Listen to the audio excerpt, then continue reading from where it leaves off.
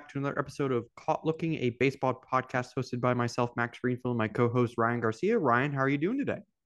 I'm doing great. I'm doing some extremely late Christmas shopping, which, self-admittedly not great. But what I will say, Max, is that it's a great time. I mean, this has been a great off season for news. I mean, it's not in terms of how they've been broken, but in terms of some stunning storylines, some fun days on Twitter.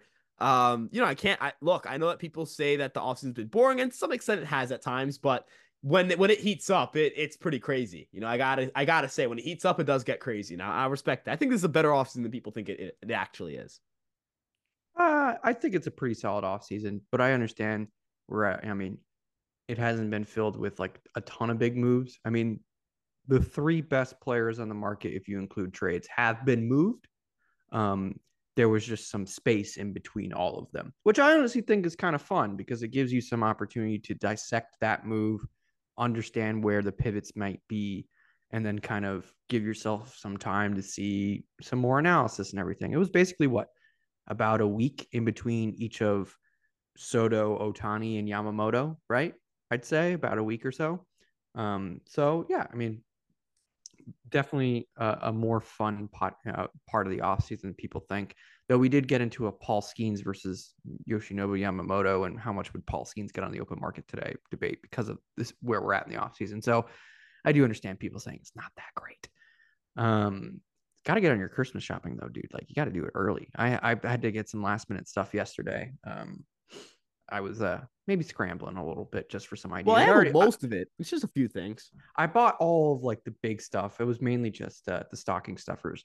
And I'm saying this as someone who did not celebrate Christmas for basically the first 21 years of his life because I'm not Christian or Catholic or anything like that. And I don't celebrate Christmas. Uh, Stocking stuffers, dumb, dumb. I hate it. I don't know what those are. So you know stocking, right? Yeah, Yeah, you put like small gifts and stuff in the stocking uh for the person and everything like that. So gotcha. I bought some stuff for my fiance and everything, but I've done this now for like 3-4 years. I'm no, no, Hey, I'm okay if it never happens again. Now, see, my fiance got it. has just come out. You could keep this in. Keep this in. My fiance has come out and given me a look after I said that stocking stuffers were dumb. I do not care. I stand by it. I stand by it. But I I've not seen you this animated about a baseball take. So like this is the first time, Max, you've gone like an actual rant on the podcast, like a real genuine rant. This is I, it. I'm, and it's about stocking stuffers. I'm usually the I'm That's what the usually people came to hear. Damn it. Yeah, that's what they're here for. Hey, we are a baseball podcast second. We are a stocking stuffers podcast first, as we've advertised multiple times. Completely agree. Uh, Moving on to what's actually important, the big news is that Yoshinobu Yamamoto signed with the Los Angeles Dodgers for a 12-year, $325 million contract, including a $15 million signing bonus and about $50 million posting fee on top of that. So the total cost of Yoshinobu Yamamoto is about $375 million. It came to sort of, you know, a bit of a grind a bit in the week prior, him meeting with teams and everything. He met with the Giants in San Francisco. Then he met with teams in LA. Then he flew to the East Coast to meet with the Mets and the Yankees one more time. And then from there, it was just about trying to find the right deal and everything. And, he settled on the Dodgers. And, the Mets also made an offer for 12 years, $325 million. It sounds like they also included opt-outs in years 6 and years 8 or 9, I think. And the Mets and the Yankees did a 10 $300 million offer with an opt-out after year 5. But neither team reportedly had a signing bonus, though it does make it seem like they didn't really have a chance to give a signing bonus. Ryan, what's your reaction to, the signing, and do the Dodgers have this supposed super team that everyone says they do? Yeah, so I'm gonna be honest with you, man. I'm obviously heartbroken. I'm obviously a very heartbroken man about it because I had a team that was very much in the running, that was the finalist, and that was the New York Yankees. But let's talk about this. Like, I'm gonna talk about this from a baseball perspective, not from a Yankee perspective. I mean, from any perspective, I think he's worth the money because of the team who gave it to him. The Los Angeles Dodgers are a smart and calculated team. They would not hand out that contract just willy-nilly for a player who isn't worth that money. The evaluation of him was clearly great. The Yankees' evaluation of him was good enough to offer $300 million. For the Mets, it was good enough to offer 325, right? Like these teams were willing to pay this guy like he was a Garrett Cole or like he was a like he was a Garrett Cole. Like there is no other comparison financially for $300 million, you know? Yeah, he beat Garrett Cole's contract by 1 million, but like still, that shows where they were at. Yeah, no, it's something that these teams were serious. So he's worth that money, in my opinion. And those are three teams led by some very smart people. Andrew Freeman, Brian Cashman, and David Stearns get into a room and talk about a player, and whatever their evaluation is likely going to be that evaluation of that player or what that player ends up putting up. These are three very smart people. So, end of the day, I really do think that he's going to be an excellent pitcher. He's going to probably the best or second best organization. Rays aren't realistic, so the best organization a free agent could go to get better, right? He's going to be in a great. He's going to be electric. He's going to be box office. The Dodgers are box office.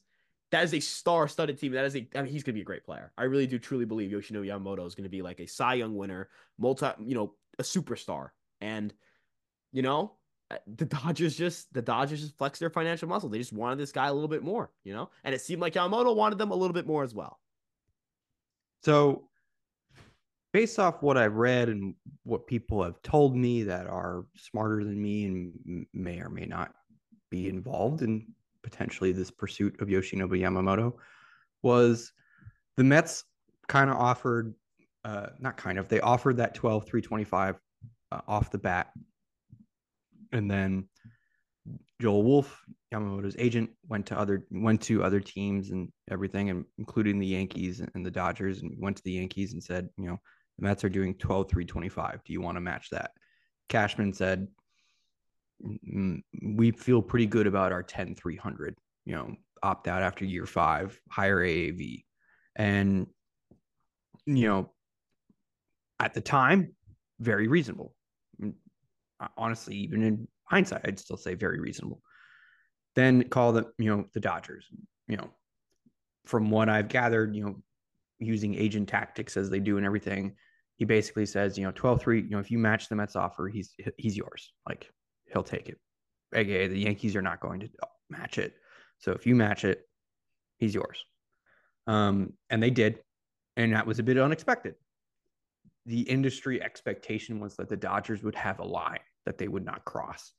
But Friedman just, he has that line of, if you're rational about every free agent, you're going to finish in third place. And he just said, we got to have this guy. He's totally worth it. We need the arms. And, there was an article from MLB.com about like ranking which team most needs Yoshinobu Yamamoto. I think the Dodgers were fourth or something like that. I think you very easily could have made the argument that they were actually one.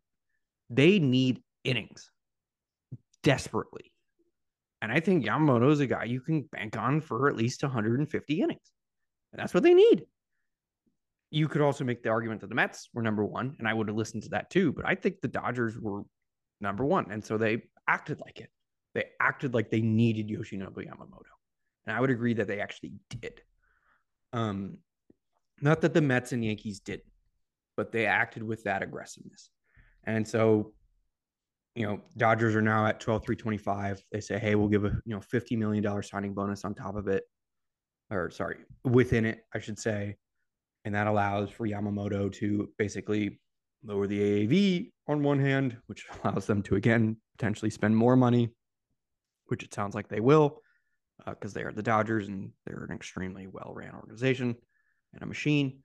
But then the agent goes back to the Yankees and says, hey, the Dodgers matched the Mets offer. Do you want a counter offer? And Cashman probably sat there and thought about it and, said, if I match that offer, it's not over. We're going to keep going. And then I'm just going to get into a bidding war with Steve Cohen and the Dodgers, the team that he ultimately wants to go to. So why waste my time? And said, nope. And the agent told him, all right, then he's going to be a Dodger. And that's it. That's what it came down to. Like, Do I think Cashman's wrong? No. I understand that people are like, well, they should have just matched it just to match it. Again, now you're just in a bidding war with Steve Cohen, who didn't get the chance to match it. The agent did not go back to the Mets. As soon as he got the Dodgers to match it, that's it. It was over for both the Yankees and Mets. Because if the Yankees had matched it, then he would have just gone back to the Dodgers and said, hey, the Yankees matched. Do you want to up your offer? They probably would have said yes. Again, they had already crossed the threshold of what they were comfortable with. They were willing to go get him. So you're just entering a bidding war to lose out on a guy who probably did maybe want to go to the Yankees, but not more than he wanted to go to the Dodgers. So he got the contract he wanted from the team that he wanted to go to. Again, using the thought process of why waste your time. I get it. Why waste your time? Great for the Dodgers. They're an absolute machine. You got the two best players in the free agent market. You spent $1 billion. Not actually, but actually, I guess. And it led to what's interesting though is they're still not projected to have the most wins in the league. Did you see that? It's the Braves by still a significant margin too. By about five. By about It's five interesting. wins. Yeah. It's interesting. Definitely. Because It's something to keep in mind in. I think for two reasons. One, that rotation is extremely risky. That rotation is Yamamoto, Bueller coming off Tommy John, and Bueller post, sticky stuff ban. Pretty big question mark. And then he got Tommy John, so that didn't help. Tyler Glasnow, who has now the way he talks about his surgery and everything like that, and he's like, yeah, my elbow feels healthy for the first time in my life. Like, best shape of your life type lingo, but still, yeah, it's still a risk. He's never thrown more than 120 innings in a season. Then you have Bobby Miller and Emmett Sheehan. Now, I like Bobby Miller a lot, so I think that'll work out. But I have some questions about Sheehan too. It's a risky rotation. And then in the outfield, like Hayward, Outman, Taylor. Who else is another outfield option that they have? Lucas got Margot now. It's like good, not great, right? Like that I would say if they had a flaw offensively, I would say that they don't have like a great outfielder. They just have Outman, who's good, but how much better is he reasonably going to get, right? It's also like a matter of Hayward and Taylor are both players who could just randomly have a 90 WRC plus. It is right well in the realm of possibility, not necessarily the median outcome, but the median outcome is average. When the median outcome is average, just being slightly below makes you like liabilities when there's two of you at the same position. Correct. I still think they're going to be very good. We're just look, we're talking about the best team in baseball. We're just being nitpicky because we're talking about the best team in baseball. You know what I mean? Like, so it led to a lot of discussions about, well, are the Dodgers ruining baseball by spending all this money and everything like that?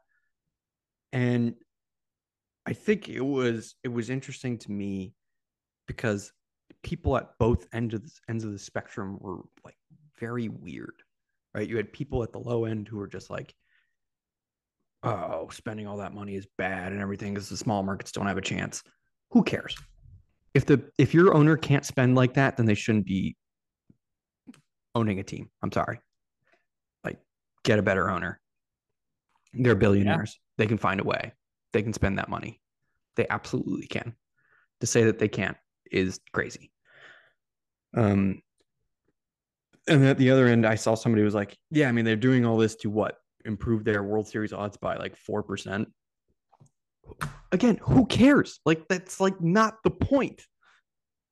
Yes, it does not dramatically improve your World Series odds, but that's also missing the point. You should do everything you can to improve your odds, whatever it may be. Yes, people were making jokes about, oh, they'll just lose in the first round. I get it. It's an easy joke to make, whatever. But the point, I saw people making the legitimate argument was like, good for them, but this doesn't really change anything. How does it not change anything? They got the two best players on the market. They got arguably the greatest player in baseball history. They got a 25-year-old ace. They got a lot better. And you're saying, oh, it doesn't really matter, or oh, this is bad for baseball. Both of those are stupid. Like, both of those are wrong. And I saw so much of it. Yeah. It just drove me mad. I just It was terrible, dude. The dialogue is just, it's bad. it Most was dialogue so is. it was so bad.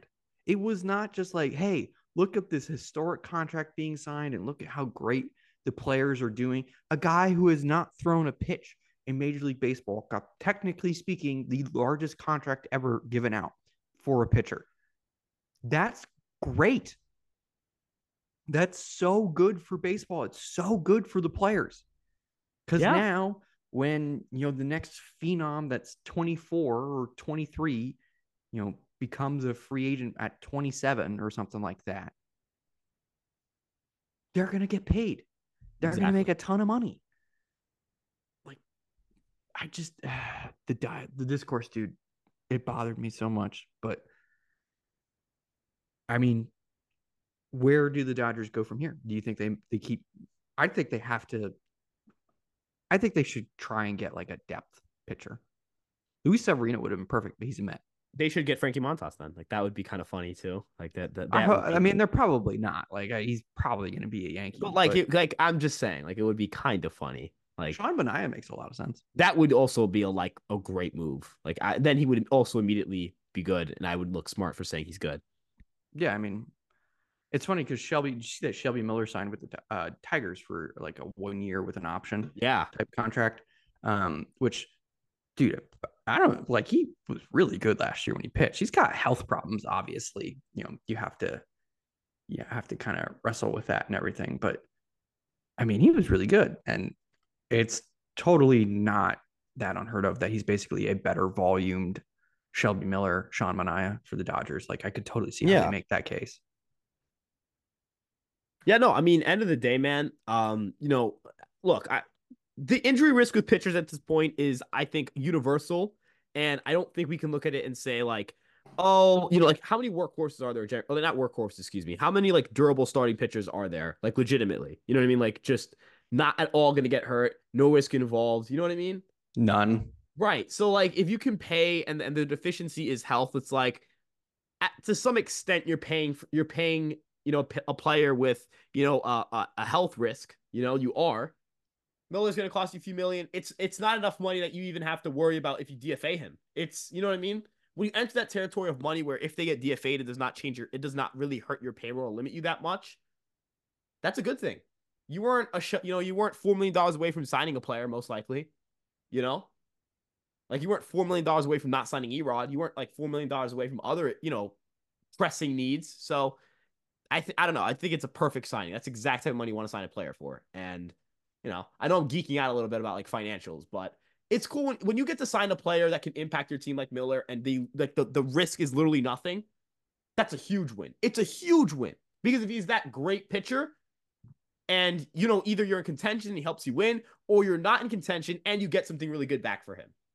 There have been some very good players traded for these type of deals. Teoscar Hernandez was traded for what? He was traded for it was Francisco Liriano, no? When he got traded to the Blue Jays, Yeah. I believe so.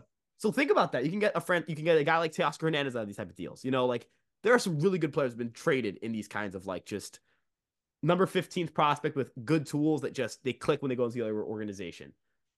I mean, the obvious one, though, it's got an asterisk by it, like Jordan for Josh Fields. Like, Right.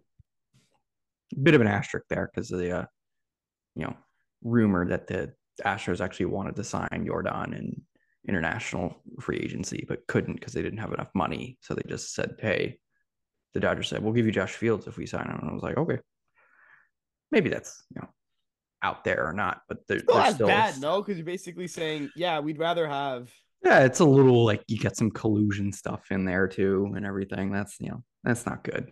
It's all around just rough. But yeah, I mean, like the Dodgers believed in Shelby Miller. Now he gets paid by the Tigers. Good for them. Underrated. The Tigers are having a pretty damn good offseason too. Like, They've low key got a little pitching factory going there. they're like, if if Riley Green can stay healthy, I really like that team. Like, as we'll talk about in a bit when we give out a bit of a surprise at the end of the episode. But I really like that Tigers team. They're pretty good. But Ryan, the Yankees missed out on Yoshinobu Yamamoto. The Mets did too. The Giants, a couple other teams. There's still plenty of pitchers out there on the market, as we talked about with Frankie Montas and Sean Manaea to name two. But where do those teams go from here? Yankees, if Montgomery's price is, within 140 to $150 million, I think that's what they should do. Gives them a reliable starter. They need reliable starters. And he fulfills the prophecy of being Andy Pettitte. So, that's really a glorious, beautiful thing. That's exactly what we need. Frankie Montas, I think, could happen alongside Montgomery. I wouldn't say it's a necessity, but I would like to see it because a world in which you're running six starters, where you have six MLB starters, guys who have pitched the major league level and have had some range of success. You have Cole, Rodon, Montgomery, Cortez, Montas, and Schmidt, and then Will Warren is your seventh starter. That's exactly how they should be set up. I think that 2022 rotation should be the blueprint as to what they're trying to do here. They aren't going to be able to find a superstar to put right behind Garrett Cole, but they just need a group of guys who can be solid enough, right? Cortez was really good that year, which helped. I understand. But I think if you're taking a flyer on Montas, Cortez, Montgomery, and Rodon, one of those four guys have a chance to repeat what Cortez was for that team, which is what, a 3.5 WAR pitcher, roughly 4 WAR pitcher, somewhere in that range. And the rest of the rotation was what? It was Monty, about league average starter. Montas didn't really help the team that much. Herman, league average. Tyone, league average. That was the base. It was just two really good pitchers and a bunch of just solid guys. That's what they need this year. And then for, I guess, a team like the Mets, bunch of 1-year deals. Manaea is great for them. That would be perfect. Montas is another guy you should be looking into. Trying to think of other guys. They have Quintana already, which is nice. I think that's the guy they could flip at the deadline if it comes down to that. There is a chance, I think, the Mets compete. Not saying that they're going to be very good, but it's the National League. The National League isn't very good. So there's like a fringe. They're like fringe contenders in mind. They're like 80 to 82 wins. I don't know if that's crazy to say, Max. But they have some good young players. I don't know. Looking at some of the other teams, the Red Sox also need Jordan Montgomery, so that'll be a fun little battle for those two teams if it comes down to a battle. Though, Max, maybe I'm wrong. It doesn't look like the Yankees are going to battle for Monty. They're just going to be like opportunistic. Like, hey, okay, the market's right. Let's do this. It's not like they're going to say, hey, if the Red Sox offer 150, we won't care. But it's more like if the Yankees offer 135 and that's what their number is, they're not going to go much higher than that. You know, Yeah, he's literally saying, here's my offer. Go to other teams and see if you find anything better. If you don't, come back. pretty much. And Yeah. he's got history there. It is interesting that because, when he left, there's a lot of hoopla, and Yankee fans continue to say this, and we've talked about it before. The Yankees did not let him throw his four-seam fastball because it was not a very good pitch. Goes to the Cardinals. They say throw it more. It works for a little bit because he's playing bad teams, and all of a sudden he starts to face good teams. It starts getting crushed, and he goes back to being what the Yankees wanted him to be, a 40-something% sinker guy who threw his changeup and curveball off of that sinker. Guess what happened? Found that level of success. He got just a little bit more mature. I think the Rangers and Cardinals allowed him to work deeper into games almost out of necessity, but also because he was earning it. That's something the Yankees did not allow him to do. That you can argue that that's the problem with how it went for the Yankees in Montgomery, but not because of the fastball thing. Stop saying that. It's just agitating how dumb that narrative is. But he's got history there, and it was interesting to see that as kind of like, I believe there was that article written about like he still talks to guys from the Yankees. He's got nothing but respect and love for the organization because they were really good to him and everything. And he's like, I got nothing against those guys.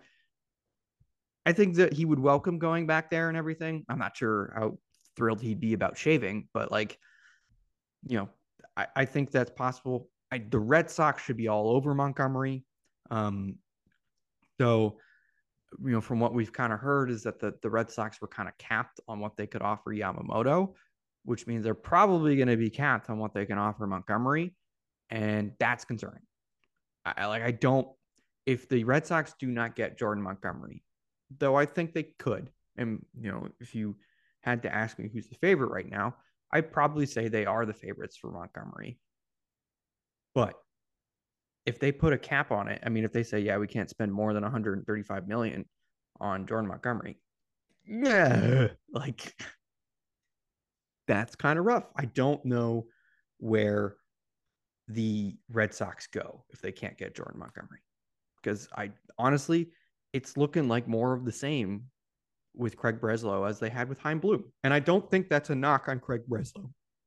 I want to be clear about that. That's not anything against Craig Breslow. This is an indictment of ownership. They're just not trying. It's pathetic. I mean, it's absolutely pathetic. Like this sucks. Like objectively, this sucks for multiple reasons. Number one, well, I'm a Yankee fan, so I'm obviously like I'm kind of enjoying this. But from a baseball perspective, I want to clarify this is not a Yankee podcast, so I'm not going to speak like a Yankee fan here. But this is a big market team. I don't think this team like I think this a little more of them than the Mets. Like I'm like, hey, the Mets they can kind of make like they can make some noise. They can make the playoffs. I genuinely believe, considering the American League, even in the AL East, that the Red Sox were Yoshinobu Yamamoto away from saying, all right, I'm picking them to take a third wild card spot. You know what I mean? Like, I don't think that's an outrageous take. You add Yoshinobu Yamamoto, now you have Yamamoto, you have Bayo, you have Crawford, you have, I know Sale somewhere in there. I know I'm forgetting somebody in that rotation or in that pitching staff. But that's not a bad, like, that's not Pivetta. Pivetta was pretty good for them. Like, this is not a bad pitching staff. This is like pretty solid. You know what I mean? They're gonna have, they added Tyler O'Neill. I like that flyer. They look like they're about to, have a good chance to add a guy like Teoscar Hernandez. That would not also be a really good get for them. They have young enough players that they're kind of volatile. Trevor Story is a little bit of an X factor. Yoshida, like how much better does he get in year two? They are just not that there's just a few pieces away, but they really were one frontline starter away from being like legitimate. All right, this team probably has like a 50% chance to make the postseason. This is different than the NFL and the NBA. Just being able to make the postseason gives you a chance to win the World Series. Yep. So obviously, like they're a big market team. Their fans expect a lot. This is just disappointing. And you fired a guy because of this. You fired Heim Bloom because you did, of how you felt regarding his decisions. I don't even know what they're gonna like. Why did they even fire Heim Bloom at this point? It was pointless. Nothing changed. Literally nothing changed. Yeah, I just don't. They said they were like, we're doing everything we can to win, and I think that's good. I think we when we're speaking about the Dodgers, if it's good for baseball, I think people have to understand that when big market teams try to win, that's good for baseball. It's good for the health of the sport. Now, people turn around and be like, well, why did they say it's bad when the Padres tried to win? It's not. That's also good. Teams trying to win is good for the sport, big or small market. But when the Dodgers, the Yankees, the Red Sox, the Cubs, when they make a push to spend money, you could argue that's better for the health of the sport because they bring in more fans.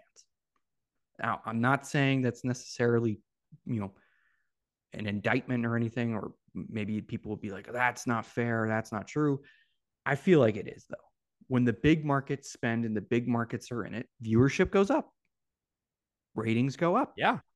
That's just the reality. I'm not sitting here and citing the World Series viewership and everything like that in the ratings. I feel like that's a bit unique. But let's be honest, Ryan, if it were Yankees Dodgers in the World Series, the ratings for that would be astronomical. Yeah, like, there's nothing baseball, like I'm not gonna say baseball is always better when those two teams are really good because not everybody's a fan of those teams. So not everybody would agree with that statement. And I understand that. But what I mean more so is like when it comes to the good of competition, yeah, those two teams always being good usually helps in that regard. Because baseball isn't a sport that succumbed to the issues of variance the way that we see, or the issues of non-variance, where we have no parity in the NBA, it feels like sometimes, not much parity in the NFL. There's kind of like having a team that's clearly better than the other creates more of these underdog situations and creates more of these great stories. When the 1998 Yankees exist so that the 2001 Diamondbacks exist, if that makes any sense to you. You know what I mean?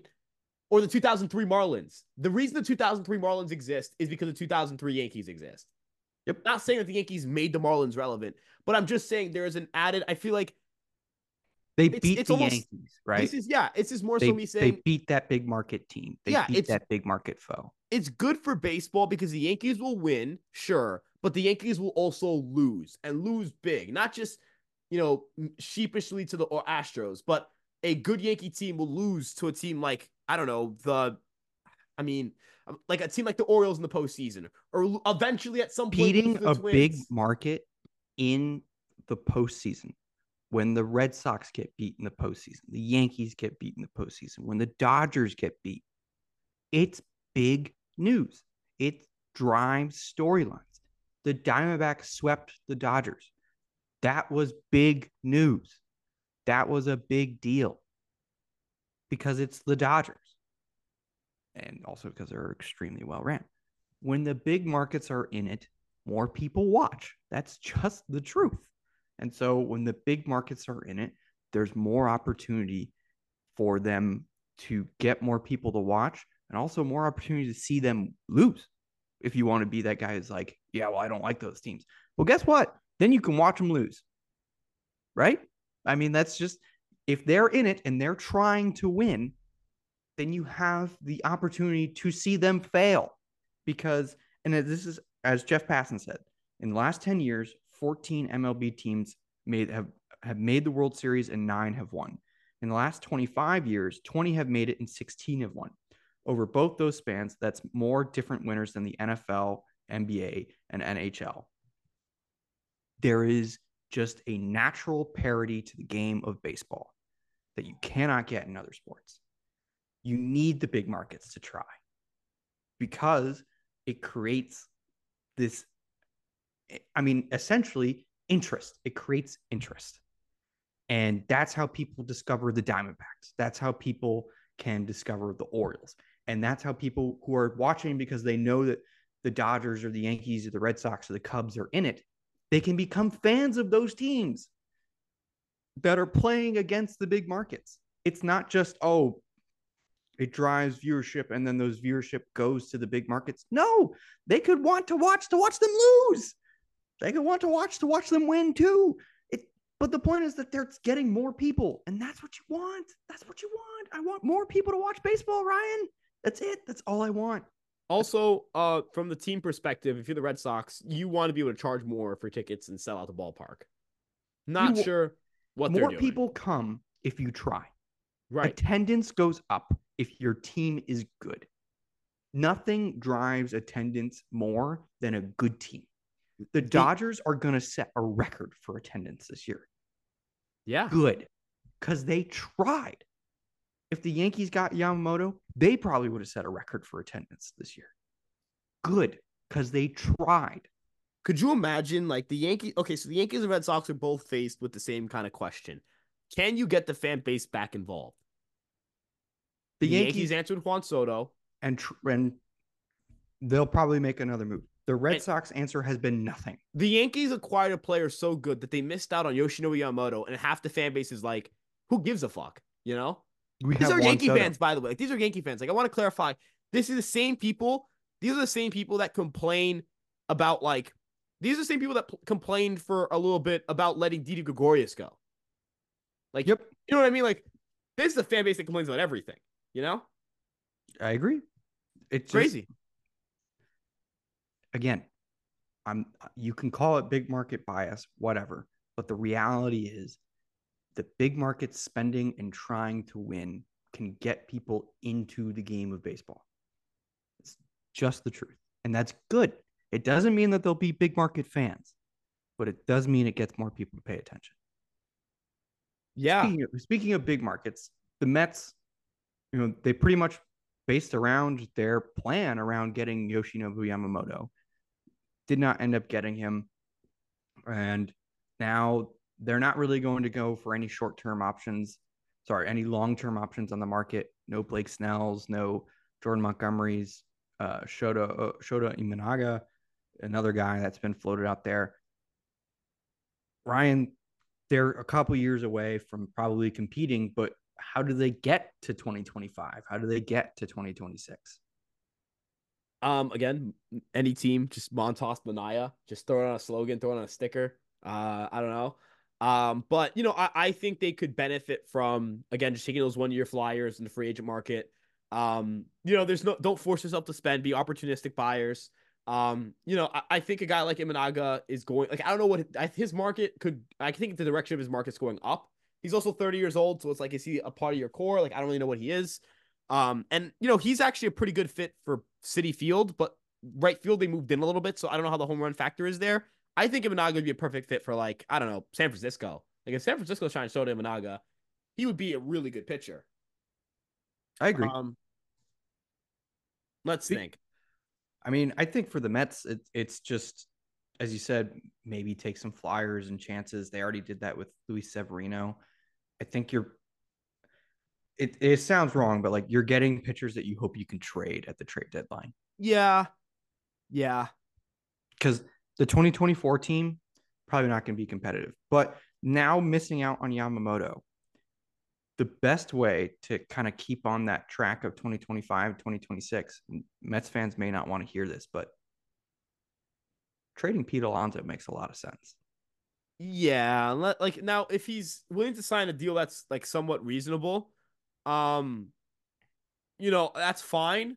Like if they sign something reasonable, but like, dude, they should. I mean, if teams are willing to pay, like, I'm not saying Christopher Morel is going to be great because the Cubs seem very like, hey, well, we want to trade Christopher Morel. It's It's a very little concerning. interesting that But I do the think, internal evaluation on Christopher Morel speaks less highly than public perception. right, like, I think that Christopher Morel would make for a really nice second baseman, though. Like, his defense at second base seems to be solid, and he's probably going to be able to hit enough to be a second baseman. I mean, we're talking about second base. The average WRC plus there's like 93. If you get a 110 WRC plus hitter out of that, that's a win. That is a win. Now maybe you could go for a higher upside player. Maybe go for a pitching prospect. Somebody you could. They probably should go for pitching prospects, but the hiring of Grayson Crawford at AAA is huge because they have a lot of guys who are going to enter Syracuse and going to get to work with him. And that's a really smart guy. He came from the Yankees AA system. So if you're acquiring a guy who's maybe about a year away, right, or 2 years away, you get a guy who's going to be under the tutelage of a really smart guy. And this is a front office that's getting smarter.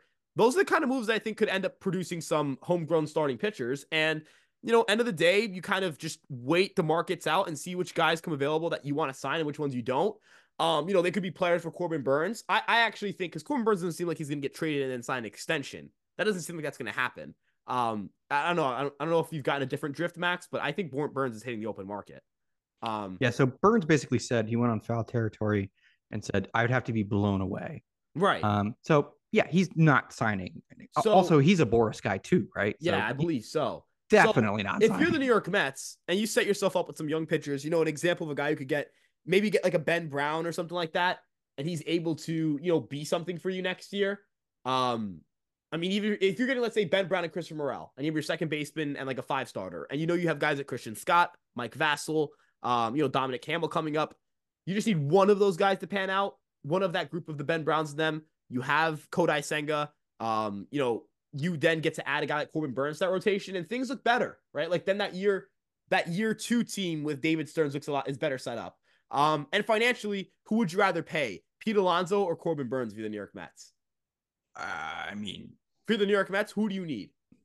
Corbin Burns. Right? Exactly. That's all I'm going to say. My pitch to New York Mets is not that it's an either or situation, but the Mets are not like I think the Yamamoto thing proves that the Mets are not in a position to um the Mets are not going to give like just $100 million more to a free agent. No, the Mets are trying to build a sustainable foundation. Stearns is attempting to do that. They're making a lot of like these really small minor reliever moves that are pretty good. Um, Again, as I said, they're just trying to find a lot of pitchers that they think they can trade at the trade deadline. And I think that's a smart tactic. Keep buying the farm, right? That's what they did with Verlander and Scherzer and Pham to an extent, like just buying prospects in trades. You have Steve Cohen, like use that to your advantage. He has no problem footing the bill on prospects. He's not going to go outlandish for money on free agents and everything, but yeah, um, it's just a matter of do you find the right pitchers and everything. So curious. I mean, listen, I don't think there are really any major losers from not getting Yoshinobu Yamamoto, but I think it clearly affected the Mets long term the most. Yeah, they don't have an ace. They needed an ace. This is a guy they could have built around. I think they're upset about it. They did everything they could. It They is did. what it is. Every Like, team, listen, he just wanted the Dodgers. he just wanted the Dodgers. Every team did what they could for the most part. The Yankees did everything they could. The Mets did everything they could. Sounds like the Giants did everything they could too.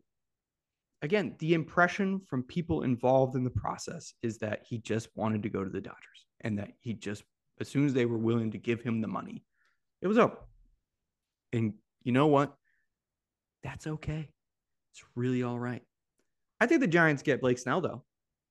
I think they give him a lot of money. And you know what? I think in that ballpark, Blake Snell makes a lot of sense. I think that Yeah, that would actually be a great fit. it would be a really good move. Pair him with Patrick Bailey. They signed they signed Tom Murphy, so they're not going to sign Gary Sanchez. So Blake Snell's personal catcher is no longer going to be there. But you know, I think San Francisco makes a lot of sense. They're historically pretty good with pitchers, though their pitching department, as I said, is a bit up in the air. It is very interesting to see that the Angels are in on Blake Snell. That doesn't make sense, like at all to me. Maybe that team's a little bit better than I'm giving credit for, but they're also getting like see that people are calling about some of their fringe guys. A lot of they're like utility guys and Yeah, everyday players. What are they doing, man? I don't know what's going on with them, man. Like, I, I don't know, man. I don't even like. What do you even? I'm just not even like. I'm just impressed. I'm impressed. yeah, I mean, but speaking of the Angels, and given this time of year when this releases, Merry Christmas to everybody listening and have a happy holiday and everything. We wanted to be nice and give all 30 teams a holiday gift this year. So Ryan and I came up with ideas for each team that are relatively plausible, that will be a gift to every team this year. And we went in alphabetical order of the team name. So we will start with the Los Angeles Angels, and the gift to them was Mike Trout being healthy for a full season in 2024. Yeah. So look, here's the thing: the Angels are a miserable team, a miserable watch, and even a supercharged up Shohei Ohtani, Cy Young winner, Cy Young contender, AL MVP guy, every single year being one of the best hitters in baseball. He could not drag them to above 500. So this isn't going to get them into the postseason, but it'll at least make the team watchable, give them something to watch for.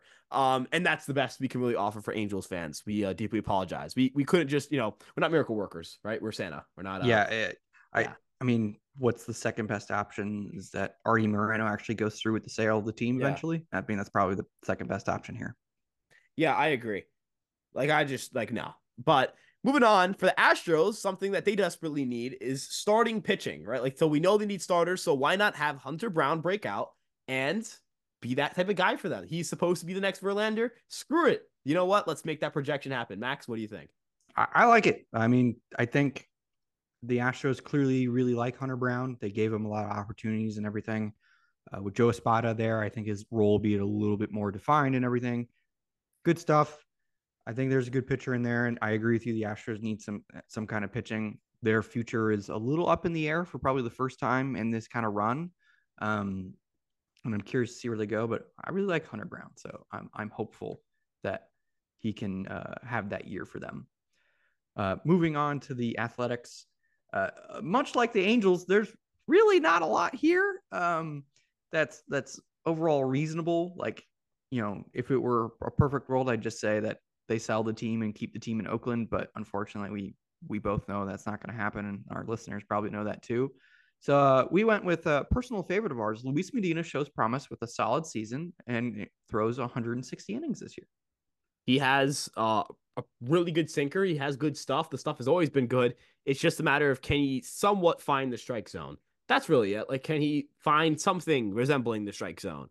Not asking him to, be a miracle worker. Just be solid. Yeah, 95 ERA minus. That would be great. 95 ERA minus. That would be stellar. That's a solid pitcher. absolutely agree. Yeah, and for the Blue Jays, we have Vlad Jr. bounces back with a 140 WRC plus season. Obviously, he struggled a lot last year. Max, I mean, I feel like they kind of need this in order to be taken seriously as like World Series contenders again. Yeah, there's a lot of questions about the Blue Jays right now, especially if they're supposedly the favorite for Cody Bellinger, much to the chagrin of their fans. But also, like, if they don't get Bellinger, I mean, what do you do? How do you upgrade this team? Like, there's not really your farm's not really that good, and its long term outlook is tough. You kind of need Vlad Jr. to bounce back. And plus, that opens up a potential extension, which does extend your window a little bit. So, yeah, I mean, this is a gift that they need, like, need to happen. Moving on to the team down in Atlanta, Ronald Acuna puts up another MVP caliber season. This is honestly realistic. There are a couple of different ones that we could have gone with here, but Acuna is awesome. So I wanted to see him do it again, to be honest with you. Like, I'd love to see him steal 70 bases again. I know that, stolen base value and everything like that, but dude, it was really cool to watch. No, it was like, and for the Braves, if they get a season like that from Acuna, obviously that puts you in a like a basic, like I would say, man, they're gonna win the division. I mean, I feel that way anyways, but they're 100% winning the division. Yeah, If if they get he a if MVP he has caliber that year season, again, we're then they're basically giving you your division. correct. Congratulations, you just went to the NLDS. Good job. Like we just guaranteed you that. We're such good like gift givers, man. We're really helping Yeah, we're helping the really. baseball world. Does Santa need a replacement? I know a Jewish guy who could do it for him. I'm not big and burly, but I do have a beard. you know, um, but look, we're generous. We've been very generous, I think, with these gifts. We've been very generous. For the Brewers, we have Jackson Chourio wins NL Rookie of the Year. Now, here's the thing: not the Braves. Wow, the Brewers need offense. Atlanta does not need more offense. They have enough. The Brewers do not have any semblance of good position players. They have Yelich, who's good, and William Contreras has been very good as well. But nobody's been a dominant, 130 to 140 consistent WRC plus hitter since Yelich regressed back in 2019. This is an opportunity to have one of the best position players in all of baseball once again. And look, if Jackson Chourio has like a 4 to 5 WAR season, which I think we're talking, you probably have to be within that range to win Rookie of the Year, you're going to get down ballot MVP votes.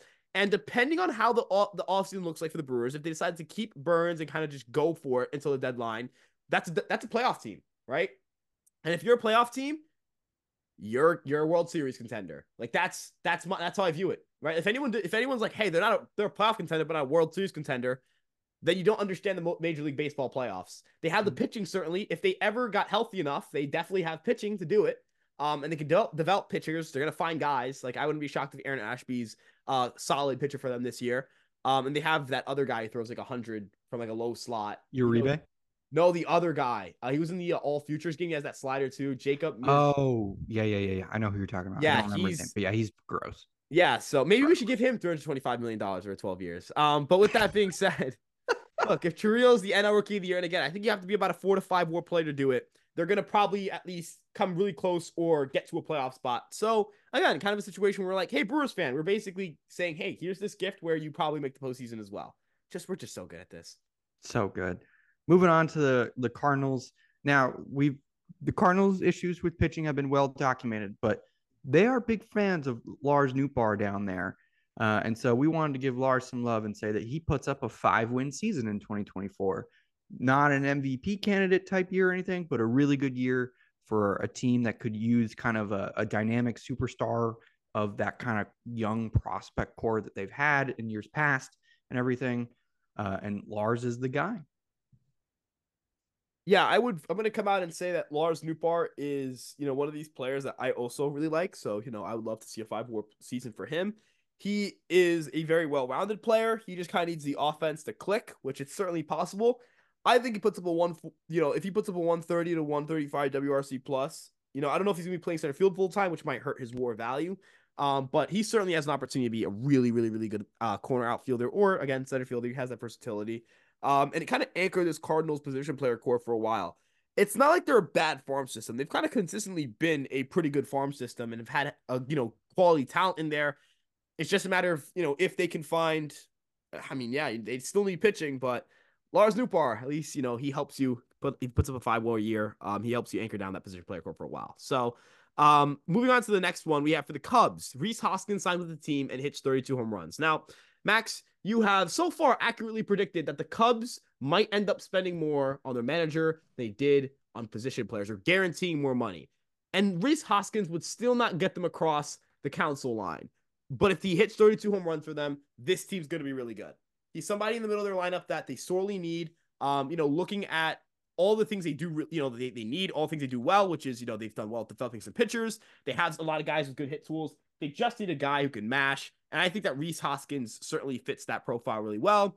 And of course, they need first base help. I don't know what Matt Mervis is. I don't know if he's going to be anything going forward. They need somebody who can play first. And that's kind of their only glaring weakness on the position player side of things. Catcher's a little bit spotty, but good second baseman, good shortstop, solid at third base. Maybe they need a third baseman. But first base, certainly the biggest hole, I think, in their lineup right now. And Hoskins gives them a huge bat. Yeah, Hoskins is exactly what they need. Um, 32 home runs in the middle of that lineup. It changes the way the Cubs, kind of like their outlook for the season, really. If they get Rhys Hoskins to be a guy who can, just bop in there, you look at them as, oh, right now, I'd probably say that they're a fringe contender for the division to like the favorite in that division. So Hoskins is what they need. Again, long-term options at first base and everything. Not looking too good, but they never really gave Mervis a chance either. So their handling of Mervis was just very odd, very Oswald Peraza like in terms of Yankees prospects and everything. But I like Hoskins to the Cubs. I think it makes a ton of sense, and they also haven't done anything yet, and it's been an extremely disappointing offseason. So yeah, they need to do something, and honestly, this makes sense. Moving on to the Diamondbacks. Coming off a World Series run, they've already had a very good offseason. Brandon Pfaadt builds off his postseason success and has a low 3 ERA over 140 innings next year.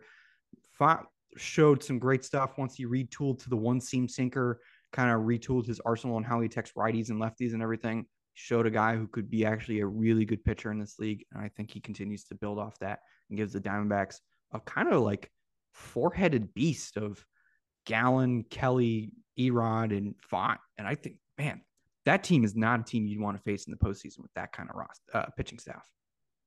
Yeah, they're like Brandon Pfaadt is the difference between an Arizona Diamondbacks team that I think finishes top 5 in starting pitching WAR and like in the 10 to 15 range. If Brandon Pfaadt is the pitcher that he can be next year, you look at a top 3 that has Gallen, Kelly, and Rodriguez. You add Pfaadt in there as like another good starting pitcher. And Max, this team, I think this team ends up being, probably they're going to finish second most likely. Like, I don't think they're going to finish ahead of the Dodgers. I'd actually be very confident in saying that they won't finish ahead of the Dodgers in the standings. But man, they could end up being one of the better teams in the National League. Be kind of like what the Phillies is. They could be the Phillies in the NL. And the NL, what the Phillies are in the NL East could be what the Diamondbacks are in the NL West, which is a team kind of behind a dominant regular season team, and that kind of hopes to play up a little bit in the postseason. I don't know if that's a weird take, but do you kind of get the comparison I'm getting at here? You know what I mean? Absolutely, I could see that. I could totally see that. Yeah, like that's I don't know, like that would be sick too. Like that would be those are two fun. Those would be two fun divisional rivalries as well. And baseball kind of lacks that like those like juiced up rivalries in the postseason. I personally feel like that. We kind of talked about this like but we just talked about this. The ability to see big markets fall. You're gonna have over half of America rooting for the Diamondbacks, over half of America rooting for the Phillies every time they play. I guess the Braves aren't a big market, but the people will root for the Diamondbacks against the Dodgers, and it'll be box office TV. If Shohei Ohtani pitches in Game 1 of an NLDS and the Diamondbacks beat the crap out of him, or Ohtani shoves, those are both going to be the most viewed baseball videos of the year, most likely. Until the Dodgers either A, get past the next round, or B, like fall out of the postseason again. But yeah, like that'd be huge for them. Moving on to the Dodgers, we have Ohtani, Betts, and Freeman combined to hit over 100 home runs. Now, I think this might be even light. I think that the 3 of those players will combine for more like 120 home runs this year. I think we're thinking I'm gonna go. I think it's gonna be crazy. So coming up with this, I thought, oh yeah, I mean like that's 100 feels light, and then I saw Freddie Freeman only hit 29, and I was like, Exactly. Dodger Stadium is tough to hit home runs in, and Shohei Ohtani is coming off a Tommy John like not super sure what type of the surgery was. He kind of was like super vague about that. That was really odd, by the way, his response to the surgery stuff. But yeah, so I was like, oh, Freeman only hit 29 last year. Assuming like he could hit more, he could hit less. He is getting older. Like you have to assume at some point regression starts to kick in, maybe on the power numbers. And assuming Betts doesn't have the same power output that he had a year ago, I felt like 100 was a bit more reasonable. But they could totally do 120. I mean, they could average 40 between the three of them. I could see that. Yeah, I don't disagree. No, 100%. You know, like I think um like I think that this would like I don't disagree with you being conservative. I'm gonna go all the way. You know what I mean? I'm gonna go psycho on this. Gift them 120. Why not? Give the Yeah, richer screw it. give the rich more power. Yeah, wealth inequality in We baseball. are fans of capitalism in this Yep. podcast. uh, Jesus moving on to the Giants. Logan Webb wins the National League Cy Young Award. We are big fans of Logan Webb on this podcast. I personally believed I would have voted for him first, for the NL Cy Young, and I think somebody else actually did. So sweet, good for them. But Logan Webb, great pitcher. Giants, I think they get Blake Snell. I think they already got Jung Ho Lee. But I think if they get Snell and Lee and one other pitcher, I think that's a really successful offseason. I know that there's been a lot of discourse about San Francisco, and that's a bunch of goddamn nonsense. But Logan Webb, I think, if you gave people odds, I'd say he's probably the favorite right now, preseason favorite to win the Cy Young. Logan, there's one thing that Logan Webb does really well. And look, it's the fact that Logan Webb, well, not one thing, there are multiple things, but the one thing I love Logan Webb for the most is that when you look at innings pitched in 2022, he's number 3 behind Garrett Cole and Sandy Alcantara. He just throws, man, and he's He's a incredible. dog. He's so good. I He's a love him so dog. much. He is the coolest. He needs a Cy Young. This is what would save the world. And yeah, as you mentioned, this guy's just really fucking good, man. He's just so good. He's so durable. He's so reliable. Great stuff. He's a grown ass man. That is what I'm going to say. Throws a ton of strikes, gets people to just his goal is the same as Sandy Alcantara and the same as Garrett Cole. I'm getting the ball and I'm trying to finish every game I start. Props to him. Love that.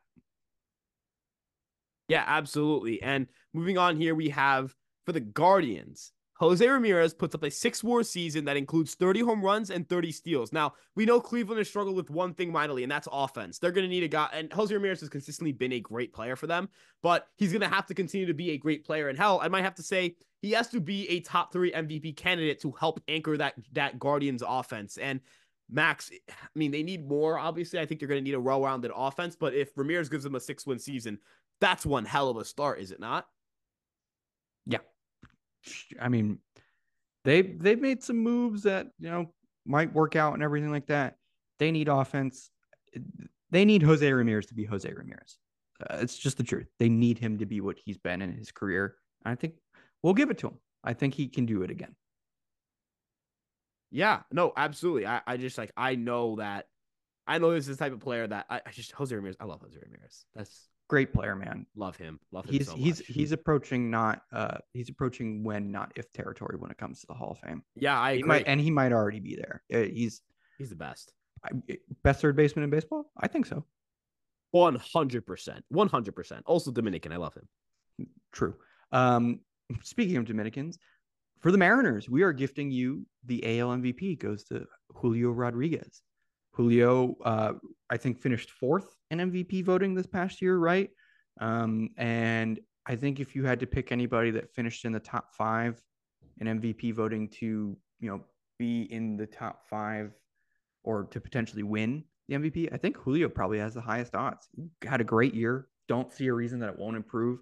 Again, he struggled early, found that hot streak where he was just on fire at one point, and he kind of continued to build from there. Guy's a great player, super fun to watch in center field, and I think the Mariners are going to enjoy an MVP caliber year from Julio Rodriguez. Yeah, I mean, look, I'm not going to speak on what occurred in March with Mr. Julio Rodriguez. We won't talk about that play. We won't. We will not. But I will say this. He is a great player, a great talent, a well-rounded player, a high floor player because of his defense, which creates a higher ceiling. This is the type of guy that, yes, is going to compete for AL MVPs, who can anchor that Seattle Mariners lineup. He's an unbelievable player, an unbelievable talent, and I certainly think he'll finish in the top three, at the very least, in MVP voting once again. As for the Miami Marlins, Jazz Chisholm stays healthy for a full season. Now, if they get a good year from Luis Arraez, if Josh Chisholm can stay healthy, which I assume means he's going to play well as well. I wouldn't assume a 150 games of Josh Chisholm is a 100 WRC plus. I think being healthy would make him just better, right? Like he would just be around more, a 120 to 130, maybe somewhere in that range. You're going to have to bank on getting good seasons from guys like, Jesus Sanchez, right? And you're going to have to hope that maybe Brian De La Cruz finds something. But a part of, we don't know if it's going to end up resulting in a good lineup or not, but what we do know is that any good lineup for the Miami Marlins has to include a good season from Jazz Chisholm. And for that reason, I think that this is one of the most impactful things that could happen to them next season. Absolutely agree. I think Jazz is super cool and super fun and everything. He's just got to find a way to stay on the field. And I give him props as the year went on. He started to figure out in center field. Like, there's a good chance he's a plus center fielder out there, which is just crazy to say given how the whole situation unfolded and everything. But I think you're right. If the Marlins want to find any sort of shred of success, it starts and ends with Jazz Chisholm. Moving on to the Mets, there were a couple different ways here it could have gone and everything like that after losing out on Yamamoto. We'll stick with the pitching. We'll stick with the guy that we've already mentioned, who we are actually big fans of on this podcast. Christian Scott gets called up in the second half and pitches to a mid-3 ERA after getting called up. Yeah, so I like him. He's a good pitcher, man. Dude, Christian Scott is legit. I love Christian Scott. What he did for us. I say us, speaking of Roman Ponies. Let's go Roman Ponies, baby. What he did for the Roman Ponies was sick. His stuff is really good. This is the type of guy that I think you want to be on the lookout if you're a fan of pitching, if you're a fan of finding underrated prospects. Obviously, the question with any pitching prospect is, hey, how many innings can you get me as well? Like the stuff's great, awesome. Now what about the innings? I think that's kind of the order I go for when it comes to pitching prospects. The stuff tells me how good you can be. The innings tell me whether it's going to be as a reliever or a starter. I don't know if that makes any sense to you, Max, but I think that's also the order of specific here too. You don't go innings to stuff. Stuff first. It's always stuff first, right? You kind of hope command innings. I might even go as far as to say I'll take stuff and innings over stuff and command. I think when we're talking about what determines your role, yeah, command determines your role more than innings. That's fair. Because if you don't have command, you're going to be a reliever. That's just That's just fair. the truth. But yeah, I mean, Christian Scott's really good. Yeah. So I like. Shout out to the Mets. They hired Grayson Crawford, who was the pitching coach in Somerset, who had arguably some of the best numbers for any affiliate pitching staff this year, and they made him their AAA pitching coach. Great hire. Really, like you're putting like Christian Scott, Vassell, the guys that we talked about at AAA. You could not have given them a better pitching coach to focus on their development. Crawford's going to be like a big league pitching coach in the next 3 years. And yeah, for sure. That's a great hire. Shout out to them. Yeah. So yeah, look, I will say this too. They are, that's the thing they need. They need pitching. Yeah. Yep. That's exactly what they need. If Scott's good, then that changes the outlook of that team quite a bit. For sure. And moving on to another National League East team, we have James Wood for the Nationals, James Wood and Dylan Cruz debuting in 2024. I think that if Dylan Cruz debuts in 2024, that indicates he had an incredible year at the minor league level, or maybe the Nationals just made a bunch of bad moves. But I don't think the Nationals would be the type of team to have a prospect go through AA and AAA if they weren't performing well. Like, are they the Dodgers in terms of intelligence? No, but they're not, they're not the Rockies, right? Like, I think that's kind of important here. But end of the day, like you get that type of season from Dylan Cruz, man, get a big year from him. He goes out and puts up big power numbers. That helps them a lot immensely for any odds of having a solid position player group this year. James Wood is a very toolsy prospect. If he hits his upper percentile outcomes, he could be a really good player as well. Sometimes you can just stumble into stars. And if you stumble into stars, it covers up a lot of your process issues, does it not? Like you kind of just got to, you just got to stumble into them. That's really it. Like, I know that sounds dumb, but the reigning World Series champions hired Mike Maddox as their pitching coach in 2023. So, you know what I'm saying? Like, I'm not saying that it's bad to be not up top of the line process, but sometimes you can mask it with just talent. You can get away with some things with just some talent. So yeah. Cruz and Woods are what?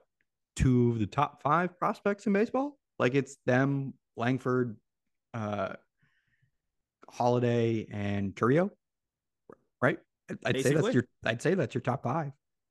So if they debut, something good things have happened. I think that's the implication of this gift is that good things have happened, and that's why they're debuting, Yeah, exactly. We're basically guaranteeing good outcomes for them. which is awesome. For the Orioles, your gift is trading for Dylan Cease. Uh, you need pitching. You were rumored that you were working on it at the trade deadline. You're going to go all the way. You're going to make that offer. You're going to include that prospect you didn't want to include. And you know what? It's going to work out for you because you're pretty good with pitchers and everything. It makes the Craig Kimbrell signing look extremely strange because you're good at building bullpens and having good relievers and everything. And so trading for signing Kimbrell doesn't make a lot of sense, but you make up for it by doing this trade with Dylan Cease. Yeah, and I think this kind of, I don't think this locks you in as you are 100% going to win the division next year. But I think you put yourself in a much better position to win it. Like, I think you are certainly a lot better. I think I would pick the Orioles to win the division with Dylan Cease. Maybe that's an aggressive opinion. I don't think it is an aggressive opinion. But like you kind of go from, all right, Kyle Brash is your one to Kyle Brash is your two. When Kyle Brash becomes your two, is there a division is there a pitcher in the division that's as good of a number two starter? Even if the Yankees acquire Montgomery, let's say, like, would you take Bradish over Montgomery? I would consider it. Would you take Bradish over Rodon? I would say that their median outcomes aren't too far apart. Maybe Rodon's ceiling is higher, but like, you have to account for the fact that he just came off of a terrible year. You push guys, like you just push guys down the rotation. I think that's kind of the big thing here. When you make Grayson Rodriguez a 3 and a 4 instead of a 2, I think that's big. That changed a lot for you. So they have a great enough bullpen to kind of just figure out the innings after that and kind of get through the regular season. John Means is a good flyer to have. Dean Kramer was an above average pitcher in terms of run prevention and gave them 172 and a 2/3 innings. So, if Dean Kramer, who is again, last 2 years, has a 93 ERA minus and it has 298 innings pitched, if you get that as your 5 starter, pretty good. That's a playable rotation. That'll play. That'll work. Pretty good. That'll pretty work. Good. So yeah. Yeah, completely agree with you. Yeah. So moving on here for the San Diego Padres, we have Fernando Tatis Jr. wins the NL MVP. Now keep mentioning this point, but this is mainly for the teams that are fringe contenders, or teams that are like good but want to be great. The Padres get a Tatis MVP year, and they're going to make the postseason, or they're going to contend for the postseason, most likely. Now it's not impossible knowing the Padres, it's not impossible for an MVP season to happen, and for their team to have like a plus 90 run differential, and they finish like a game out of the postseason. But we're assuming that they don't have the worst luck in the world again. A Fernando Tatis, MVP season. I mean, they're good. They're probably going to be good, and that'll hide some of their pitching issues. If you have a great dominant offense, you can have an okay pitching staff and do that. I do think Michael King, Joe Musgrove, and Yu Darvish are an underrated top 3. But yeah, so I think this is a really good gift to give them. Yeah, I mean, Fernando Tatis Jr., first of all, I think he's like one of the easiest dark horse MVP candidates that we've had in recent years. Dude was a platinum glover in right field, just put up one of the better defensive right field seasons we've ever seen. And listen, if they want to move him to center field, like I wouldn't be against that. I think he could be a plus defensive center fielder out there. But the rumors are that they are interested in somebody like Harrison Bader, and that makes some sense for them. But yeah, I mean, Tatis winning the MVP shows that they're clearly in the playoff hunt, in my opinion. Because if he's playing well, then things go well. We could have chosen like Manny Machado bounces back, but he'll bounce back. It's every other year with him. He's just weird like that. It's just how it goes. Bogart's numbers ended up being roughly in line with what you'd expect him to be. And again, they traded Juan Soto, so I think we could have gone like Drew Thorpe pitches really well or something like that, but Tatis winning the MVP just felt like the easiest call here, and also the best gift possible in my opinion. Like he's gonna win the MVP, man. That's tight. For the Phillies, we have Zach Wheeler signs a 4-year extension. The rumor is that they're trying to work on an extension with Zach Wheeler. It makes sense. I mean, what are there 2 pitchers better than Zach Wheeler in baseball right now? My answer is no. I don't think there are. I think it's Garrett Cole and then Zach Wheeler, and that's it. Like I think those are the 2 best pitchers in baseball. Because you know what? Who are the two best guys? Who are the two most reliable pitchers to give you, you know, basically better than an 80 ERA minus over a significant sample? I would say it's Garrett Cole, Zach Wheeler, and Logan Webb. I'd agree. I'd say those are your safest bets. And you know what? I think you can make the Yeah, very easy case that those are the three best pitchers in the sport. I Very agree. easy case. Very much agree here. And I think that if you have those two guys locked up for a really long time, you've got an excellent job, excellent chance, um, of winning. I mean, how many games do you think they could win? I mean, you have an excellent chance. You basically increase the floor of every season you play. If You know, if if they give him an extension, they could look at winning 90 plus games a year for the bulk of that extension. exactly. And I think that's the big thing here. And moving on here. Now, this is a team that's a tier down of the last few teams that we just talked about in terms of like playoff contention, but this would certainly help them be more exciting. And who knows, maybe this lets them have like a Cincinnati Reds type year where they're competitive, they're fun, maybe don't make the postseason, but the Pittsburgh Pirates, O'Neal Cruz stays healthy in 2024. Kind of, similarly to Jazz Chisholm, where I'm like, if I'm saying he's healthy, it's with the intent that the health will allow him to play better. If O'Neal Cruz is healthy, I'm assuming he's going to play well. So, I mean, this is a toolsy player. This is a player who's had dealt with a lot of issues. This is a player who, when on the field has had his struggles, sure, but has also shown the ability to be, a really talented, a really fun player. We know he has incredible raw power. He actually has the same birthday as me, which is fun. And, in his career, in 410 plate appearances, it's a 106 WRC plus. Could that get better next year? We saw strikeouts drop down a lot. I know it's 9 games, but that was interesting. The swing Max, decisions started to get better as the year went on. His first year too. yeah, Like first year was things were rough, improving. but Things were yeah, improving as it went on. So I listen. The raw talent there is insane. Don't think he's a shortstop. Like not even a little bit. But you know what? Stick him at third base, or I guess you can't because you got Hayes. Sorry. Stick him at second or in the outfield or something. Biggest second baseman you've ever seen yeah, in your ever. life, dude. That would be awesome. He just doesn't have the range. So if he can get better at shortstop, then that certainly helps because it's always good to have a really good young shortstop on your team. But more than likely he's going to get put in the outfield. But just him being healthy, I think you can. A low expectation is like a 115 WRC plus and 25 home runs and 20 plus stolen bases and everything. That's a 3 to 4 win player, man. Like that's a good Yep. player. So just staying healthy is a really good gift for the Pirates there. Moving on to the World Series champs Rangers. I think we can all kind of guess that no gift is as good as winning the World Series, but we'll give you Wyatt Langford winning the AL Rookie of the Year because, in all honesty, he's the best prospect in baseball. Yeah. So let's just run through his minor league stats this past year. By the way, his first ever, like, he just got drafted. This is not like a player who's in their first full year after spending some time in pro Shout ball. out Detroit, who we mentioned as like a fun team for Yeah. passing on him Yeah. because that made sense. Yeah. So 10 home runs in 44 games, 360, 480 on base, 677 slugging percentage, 199 WRC plus, more walks than strikeouts, destroyed double A, destroyed triple A. He got better. His best level was double A, which is insane. Swinging strike rate was basically non-existent. Projected for a 121 WRC plus in 2024. This is unheard of stuff for a prospect. Like, this is unbelievable. This is, if he wins Rookie of the Year, that means he's probably putting up a 4 to 5 WAR year as well. Could you imagine an outfield where you have Garcia and Langford Carter, at the quarters and Carter? Carter could probably play. I mean, dude, that we've talked about how the Yankees outfield has dramatically improved and gone from what was it like 16th projected WAR to first. I'd have a hard time saying that the Yankees are better than that outfield yeah, I because would. god damn. If I'm them, I would consider like I think Tavares is a solid player, but like, could you like shop him for pitching? Perhaps. Absolutely. Like There's a now, team that will give up a legitimate arm would for the Marlins? You think the Marlins would give up, let's say, an arm for him? No, they have Jazz in center, so no, they would perhaps not. not. But the Padres, Padres. I mean, would they? But would they trade an arm? I mean, they're pitching. I mean, they're top end pitching prospects. So they have Thorpe Right, now but would they too. want to So trade them? I don't think so. probably not. Want But to trade and willing and can trade. Maybe. but they I mean, I might don't be know. willing to move on from a couple of guys and at the levels, upper Or levels and everything. the deadline. Let's say they're not great. Right? Yeah. How willing are they to move? Like, hey, we're bad and we're losing money. Like, how much will it take to get Michael King? Yeah. It's You have to think that entirely way.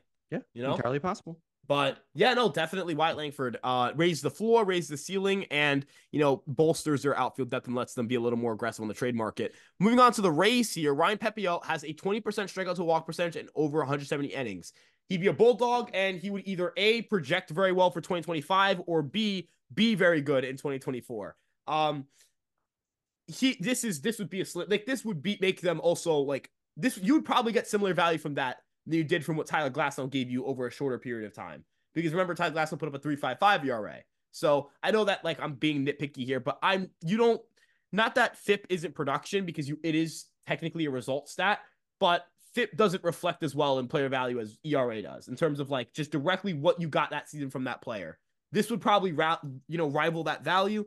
And I mean, Max, if they get the same value they got from Glasnow from Pepiot, they're probably going to remain pretty good next year. I don't know how good, but they'll remain a playoff contender, and that's all you need to be. Unfortunately, so. But yeah, I mean, Pepiot, he just screams a Yankee killer. By the way, Absolutely. so listen, Pepiot with a 20% strikeout minus walk rate over 170 innings, as you said, that either means he's projecting really well, which is they're doing something right, or he's having a really good year. And I think both could happen. I mean, this was a huge get for the Rays in the Glasnow trade, which not super sure how much I like that trade for the Dodgers, but they did get Ohtani and Yamamoto, so it works out. Moving on to the Red Sox, we've talked about their need for pitching, but I think this would be a better gift is if Rafael Devers finishes top 5 in the AL MVP voting. I mean, if he's finishing top 5, then he had an absolutely monster season, and honestly, that's probably better than any pitcher that the Red Sox could get. Yeah, and that also means because his glove isn't great, that means his bat must have been absolutely insane. Absolutely insane. Like had 170 to have WRC had a plus. great Like Jordan type season. numbers. Yep. Like that, and that would be huge for them. Their offense, they only put up a 99 WRC plus as a team last year. They need offense, yeah. They still need to get a little better there. They need to pitch more, obviously. I think they have a really good bullpen. They are also like if they just signed a top. Now, technically Montgomery's out there, so I'm not going to count them out of this. But if they acquire a frontline starting pitcher, they will contend for the postseason. I think that's my take on them. That will be my take on them consistently. But again, another team that needs pitching. Reds, we give them a position player gift because we want to, let's be real here. A lot of these teams we're talking about are, not that they won't acquire pitching, but they're going to need divine intervention to get their teams to convince their owners to spend the way they need to. But Ellie De La Cruz puts up a 4-WAR season. Now, Ellie De La Cruz was really strong defensively on the base path, which allowed him to, have a lot of value. I understand he was disappointing with the bat, but, that doesn't necessarily mean that he's not going to be a good player. Good players do multiple things, and it's not just hit. Great players do more than just hit, right? Most of the time, unless you're Juan Soto or Alvarez, A 4-win season in your first full season, that's a good year. I think the bat shows promise in the sense of a guy who hits the ball as hard as he can. He has a high ceiling, like an extremely high ceiling. He just needs to make better swings decisions, which he was starting to do, and he needs to stop putting the ball on the ground so much, which again, he was starting to do. So I don't think the full adjustments are there, but I think we can say, hey, you're going to see reasonable improvement here. Expect a good year, but in a couple of years, there's a good chance that we talk about Ellie De La Cruz as being a top 5 player in the sport. Yeah, absolutely. I agree. And a 4-WAR season would definitely be the right step in the right direction. Kind of like a Bobby Witt situation where it's like, absolutely. All right. It's a very, very similar situation to Bobby Witt. That's exactly, I think, the comparison that we used to come up with this gift for them. And listen, if that's the case, that's a huge success. Bobby Witt was really good last year. For the Rockies, again, another team where it was a little hard to come up with. So we went with something kind of fun, and that's Dick Monfort responds to the fan emails again. Because, come on, man. That'd be fun. That'd be sick. There's not anything else really going for you guys right now. There's not really a player or anything. I could say Chris Bryant bounces back, but who cares? Like, Dick Monfort, that'd be awesome. That'd be so cool if he was responding to people again. Dude, Dick Monfort was just casually just talking to fans. Like that was awesome. It was so cool. It's so he's a once in a lifetime type of person. You will not. He's a Twitter troll, but an owner. It's incredible. It was awesome, dude. You cannot tell me that wasn't cool, and it wouldn't be dope if he did it again. No, it would. I agree. What a guy. It would be so cool. A dude. moving on here for the Royals, you have Cole Reagans finishes top three in the AL Cy Young race. Now, if they get this and they get, Lugo and Walker similar to what they were last year, and like let's say Brady Singer's like a little bit closer to his 2021, 2022 self, that's one hell of a rotation. They're going to win baseball games. They'll Now, be better. Yeah. I'm not gonna do the are the Royals a sneaky team in the AL Central again? Not happening. Nope. No.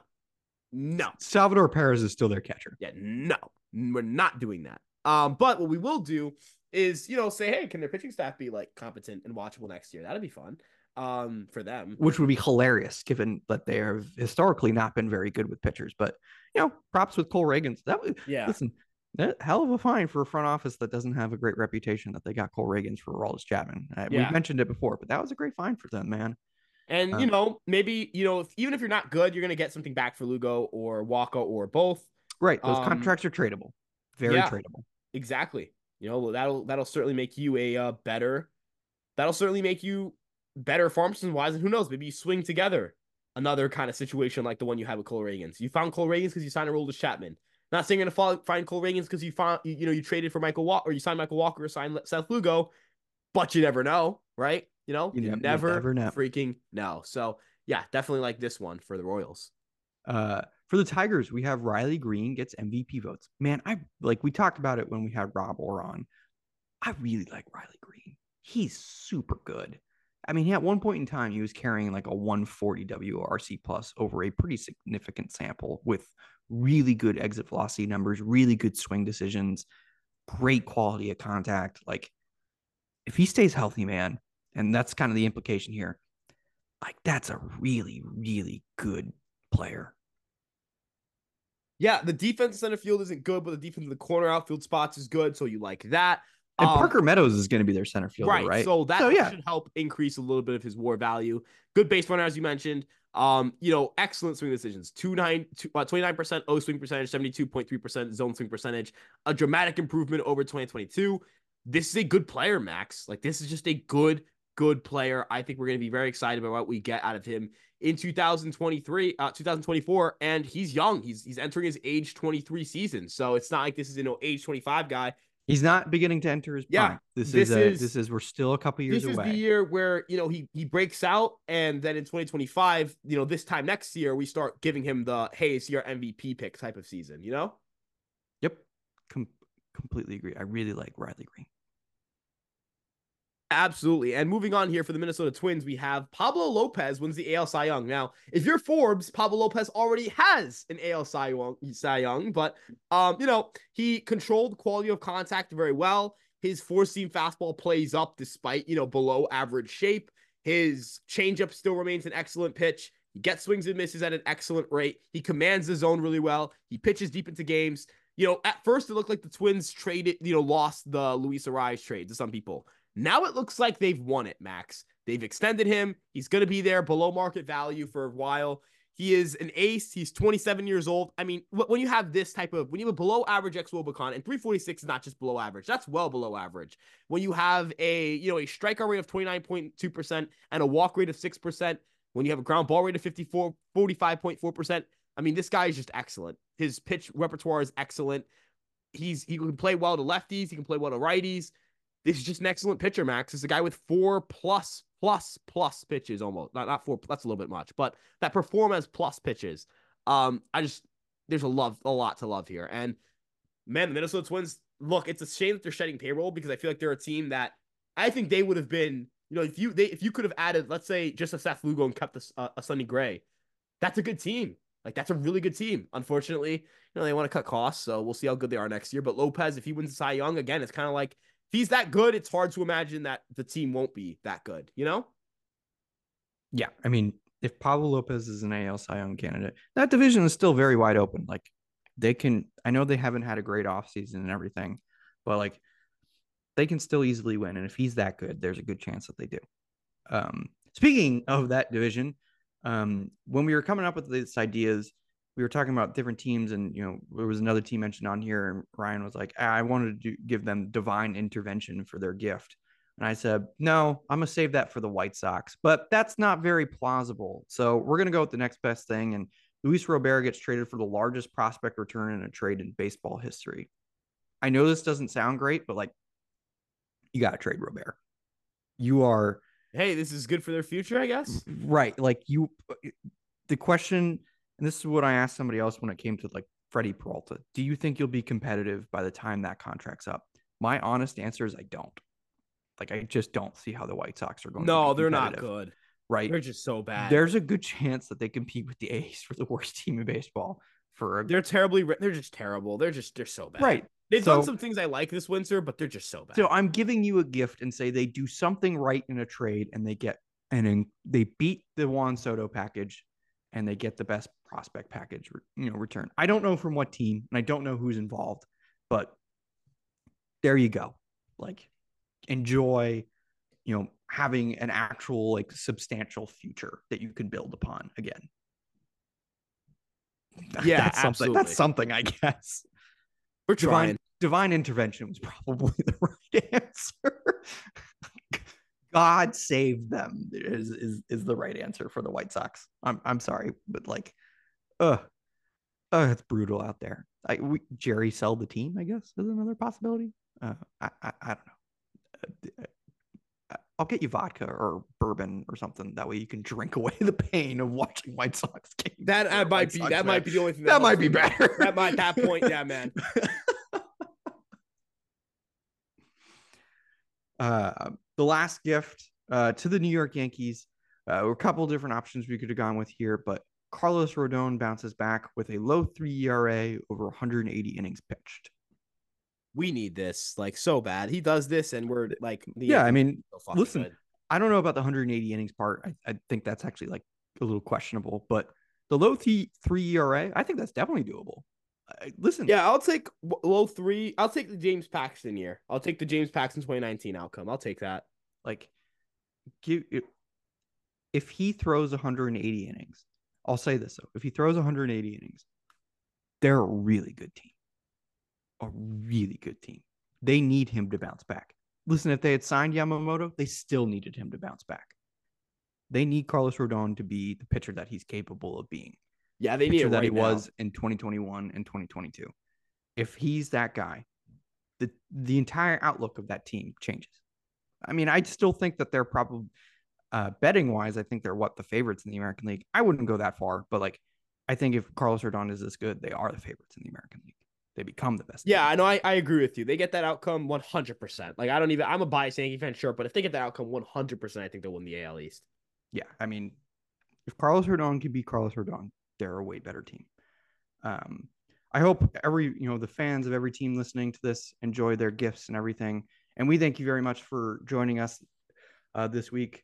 Ryan, thank you very much for joining me. I want to wish you a Merry Christmas and a happy holiday. And to all of our listeners, a Merry Christmas and a happy holiday.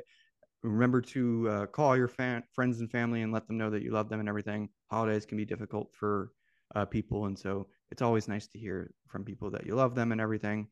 We will be back. I think we'll be back when it's not quite the new year, but it'll be pretty close if I remember correctly. Yeah. Oh no, but potentially on the how things go, we could be releasing the next episode in the new year. So hopefully the new year brings you good fortune and everything like that. But we'll let you know. But thank you very much for listening. Remember to rate, review, and subscribe to the podcast, and we will see you soon.